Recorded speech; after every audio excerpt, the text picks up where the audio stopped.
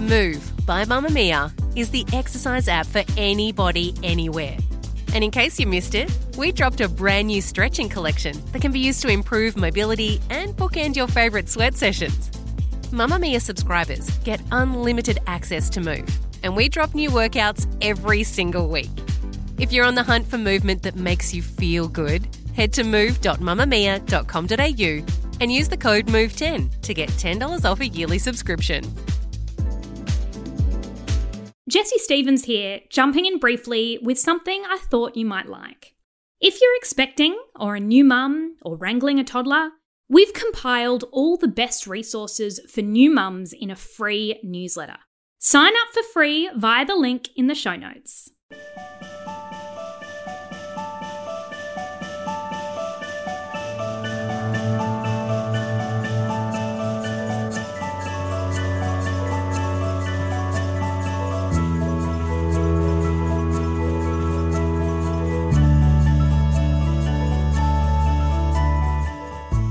It was important not to focus on that, on the body comeback, other than what the body has done. Wow, isn't this body amazing? It's all filled up with this one little person, and then you have to really make a concerted effort to make sure that there's some room for your partner as well. I couldn't quite fathom, well, you should be lucky because at least you've got a baby, to the other pendulum of, this really sucks, what the hell happened?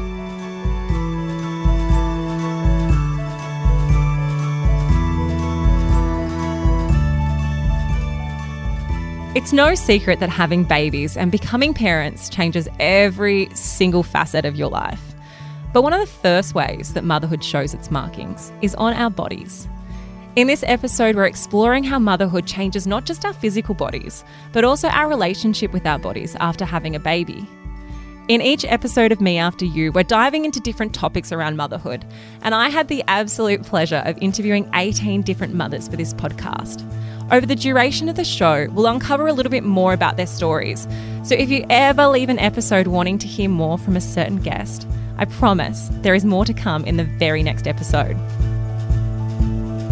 On today's show, you'll be hearing from comedian and radio queen Veronica Milson, who found it a little bit confronting when her boobs transitioned from flirtatious assets to udders.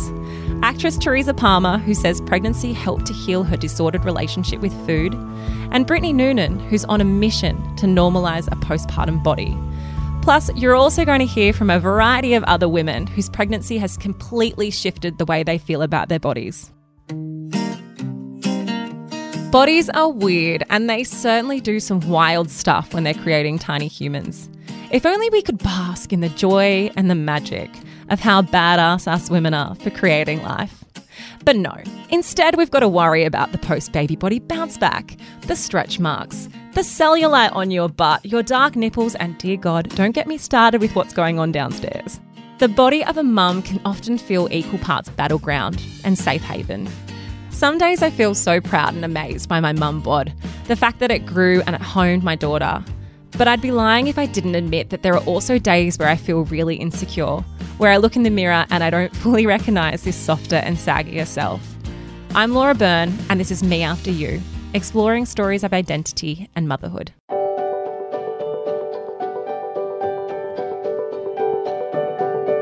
As comedian, radio queen and mum, Veronica Milson experienced when boobs transition from flirtatious assets to udders, well, it can be kind of confronting. Well, your relationship with your body changes so much, doesn't it? Just like your relationship with your boobs, even. They become this, they go from being a desirable thing to something that's very practical. And also, yeah, it's weird, isn't it? I remember the first time Lala tried to, play with my nipple when she was breastfeeding, and I was like, oh, man, this is so yuck. And then how does it go to a point where it's okay, once you go to the bedroom or the bathroom or the laundry or wherever, that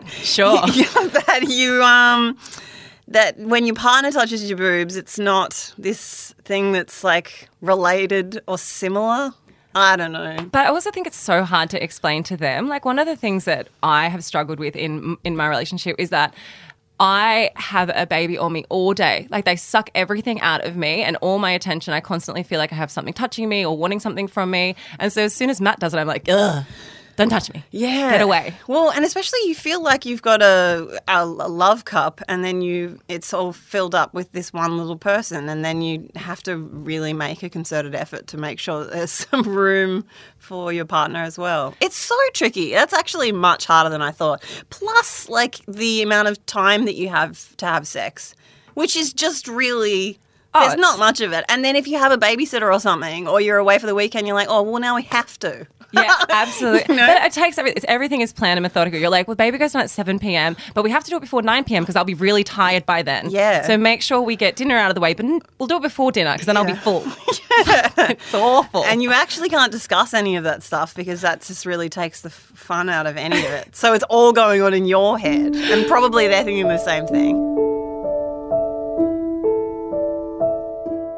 For some women, the hyper-focus on how their body looks is something that is with them every single day, regardless of whether or not they're pregnant. Before having her babies, actress Teresa Palmer really struggled with her body image. And it was pregnancy that made her look at her body with a real appreciation for what it was going through. Motherhood broke a pattern for her and helped her appreciate what her body was capable of. So I had orthorexia, which is not many people have heard of it, but it is an eating disorder. Look, I've just diagnosed myself with it. Now that I go back having the hindsight, I realized that from 2009 to 2012, I was in this very unhealthy relationship with food. I was incredibly clean with my eating. So I didn't have anorexia or bulimia, but I had something different, which is when you become so obsessed with the amount of calories you're putting into your body. Everything had to be of the highest quality. I wouldn't eat anything stripped of its nutritional value. And it was exhausting, utterly exhausting to like log every calorie and to just be so overly conscious of the food I was putting into my body. And actually, I always say to Mark, having children healed me because I met him at the very tail end of that.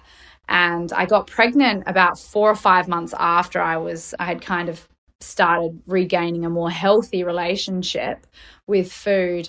And then my body just blossomed and I had this big belly and I could feel life within me. And it was just incredible seeing what my body could do. And I was getting stretch marks on my boobs and cellulite all over my bum and the backs of my thighs. And I remember seeing these paparazzi photos of me in like little gym shorts. And I was like, oh my gosh, look at that cellulite. But I didn't care. I was finally liberated from these judgments that I had surrounding my body, which I realized have existed since I was since I was a teenager. I would always compare my body to my friends' bodies and I never had quite as flat a stomach as so-and-so. And then it actually all came to a head after a female agent told me in 2008, after she saw a paparazzi photo of me in bikinis, she said, you know what, you should start working out because that's a part of your job. You need to make sure that you look really good. And I was like, oh, I thought I did look good. Oh, wow. Like the scary thing is I've always been such a small person, and I look back on the photos that she's talking about and I was just so little still. And I wasn't perfectly sculpted, but that really set off this huge whirlwind of unhealthy obsession surrounding food. But yeah, since being a mum, I've really I've embraced it all. The lumps and the bumps and the stretch marks, and you know, they are all, it's a map of my journey of bringing my babies into the world. I think it's a really beautiful thing that I personally wasn't prepared for, is how less, not that you care less about yourself, you still care about yourself so much, but you become less about yourself. The small things that I used to have time to stress about, or like, you know, look in the mirror and they were like the things that I would see. I don't have time to do that anymore. And so I care less and less about those small things that used to just be so they seem so significant. And now, like, oh, well, I haven't looked at my butt in weeks. I don't even care what it looks like anymore. Yeah. I mean, my bum has never been this shapeless ever in my life. But actually, I just don't care.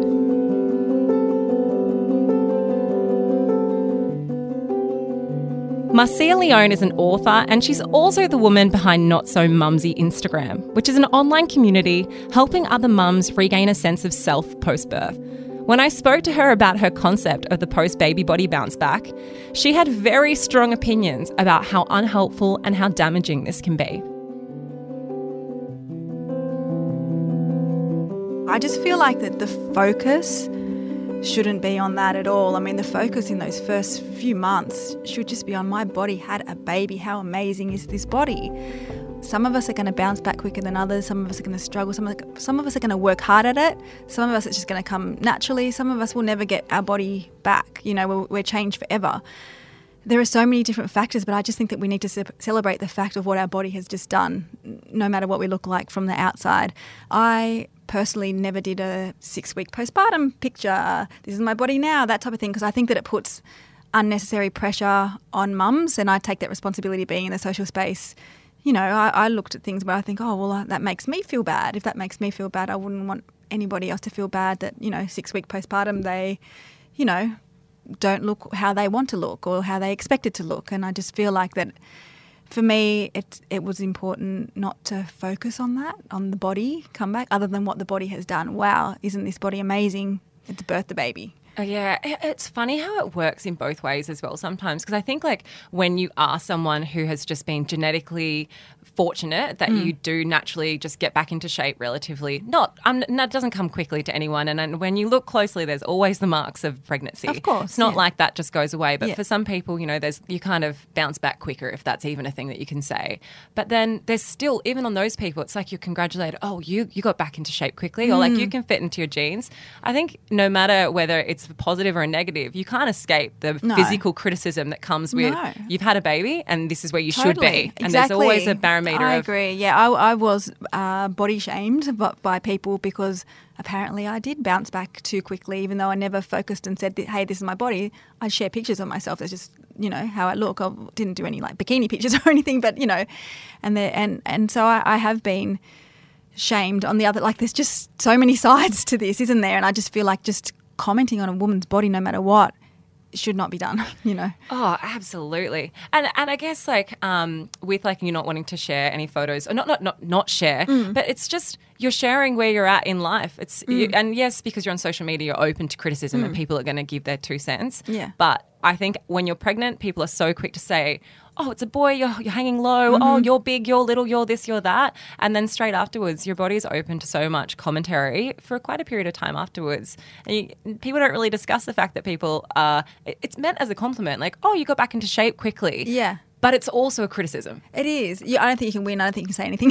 No, just shut up. Just shut up with it. But you can't. And some people, for them, working out and getting that back is like really important to them, and that's okay too. So we shouldn't shame people that want to get back into exercise when they're cleared, but because that is part of their identity of who they are. It's good for your mental health.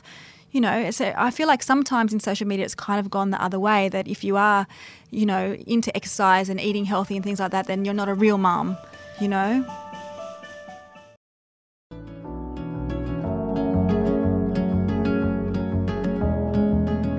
For most women, carrying a baby for 9 months takes a significant toll on our bodies. From varicose veins to swollen ankles, few women escape pregnancy without their bodies being changed in significant ways. However, for some people, water retention sounds like a walk in the park. Grace Bell, mum to twins, suffered from hyperemesis gravidarum throughout her pregnancy and found that her body's visceral reaction to her being pregnant made it really challenging for her to connect and enjoy her pregnancy. All right, you have twins. How did you feel when you found out that you were having twins? I cried. My partner was there and he was so happy, and I was so not sad, but just a punch in the stomach. Like, it was bizarre. Just totally overwhelmed by the fact that it was going to be double time. I just knew straight up it was going to be a lot of work. And then you went on to have HG during your pregnancy. Can you explain to us what HG is? Hyperemesis, I'm going to butcher this, but gravidarum or gravidarum. It's like excessive vomiting and dehydration caused by hormone in your pregnancies. And yeah, it's horrendous, and I didn't stop vomiting for 6 months, basically. It's like morning sickness on steroids. Yeah, I don't even like to say it's like morning sickness though, because it's not. It's like crippling. Yeah, right. Did that make it difficult for you to then be able to bond with the fact that you were pregnant? You know how you see everyone who's pregnant and they're like, oh, I'm glowing, or I'm loving this period of my life.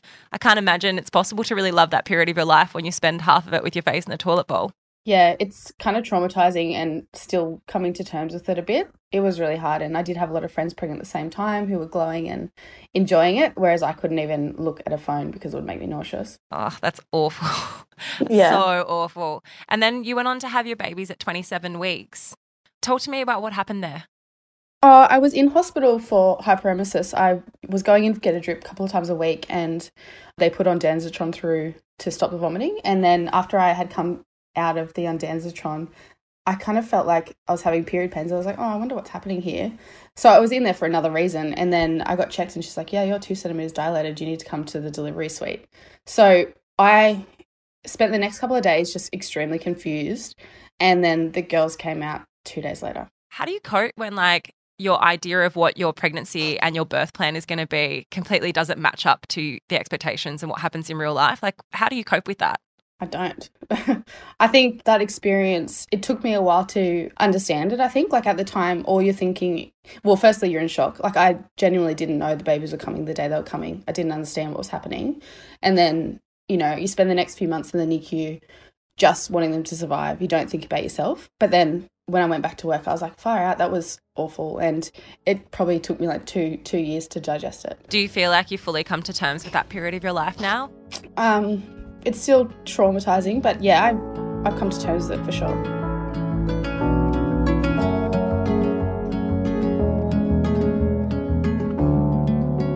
Grace wasn't the only mum I spoke to who suffered from HG. Brittany Noonan is a mother of 2, and she shares a lot about her life and her kids online. She spoke very openly with me about what it was like for her to go through the condition.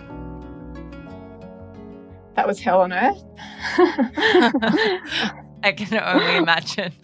Honestly, it's the hardest thing I've ever been through. The first time, especially because it was such a shock, I just thought that, you know, I'd never ever heard of it.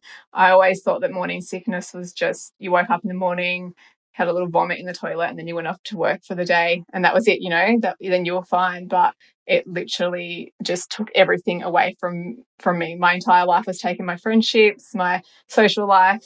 Being able to work, I couldn't work. Even just going out for dinner, you know, I couldn't do any of the things that I normally would because I was stuck in bed. And yeah, it changed me as a person. It was awful. When you say it changed you as a person, do you feel like it's still changed your life now? Absolutely. I feel like, especially after my first pregnancy, I had a bit of PTSD, and I had to do therapy for that because of when I had HG, it really triggered depression during my pregnancy, and I really struggled with the thoughts that I had when I was pregnant and continued to have after that. I struggled to deal with those thoughts and couldn't even believe that I thought those thoughts. So it definitely changed me, but also made me heaps stronger. Like I feel like I'm a stronger person for going through that. And it's hard to explain to people unless they've been through it, because unless you've been through it, you probably just think, oh, it's just, you know, feeling sick, just feeling nauseous, but it's so much more than that.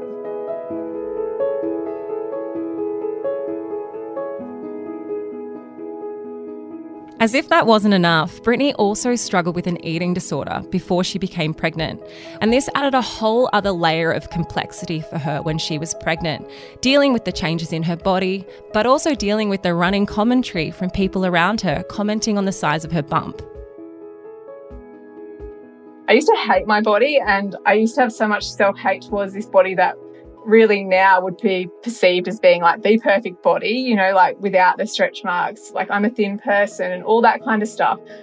But now, after having kids, and I have all these stretch marks, I have these scars, I have all of that, I actually have so much more self-worth now. I think it's because I actually appreciate my body for what it does, what it achieves, rather than the way that it looks. Like, I now realise that my body is more than just looks. There's so much more to me than just my looks. When do you think that change happened for you? Over a number of years, like a lot of years. Growing up, I had an eating disorder.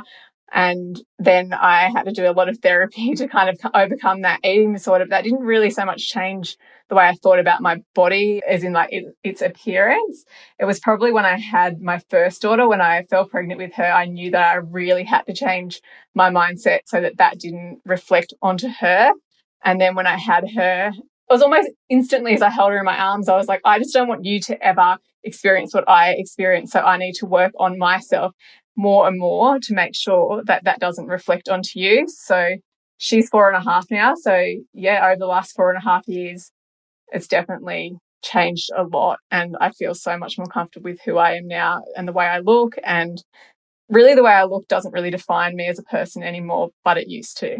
Like I said earlier, you've been really open with sharing your experiences of motherhood and your journey on social media. What was it that made you want to have that public communication? Probably just seeing how many people kind of put out this image of perfection on social media and how dangerous that is, especially for mums. Yes, there are definitely going to be people who have babies and their bodies just bounce back, or whatever you want to call it, straight away. They don't have stretch marks and they go back to looking how they did before they had a baby. But that is not the majority of people. Like, that is not the majority of mothers. And if you're constantly bombarded by that, you are comparing yourself to that. And I just want to make sure that there were some people online showing what a body can look like after a baby and normalising what a postpartum body does look like. So, Brittany, how did it make you feel when people were constantly commenting on the size of your bump?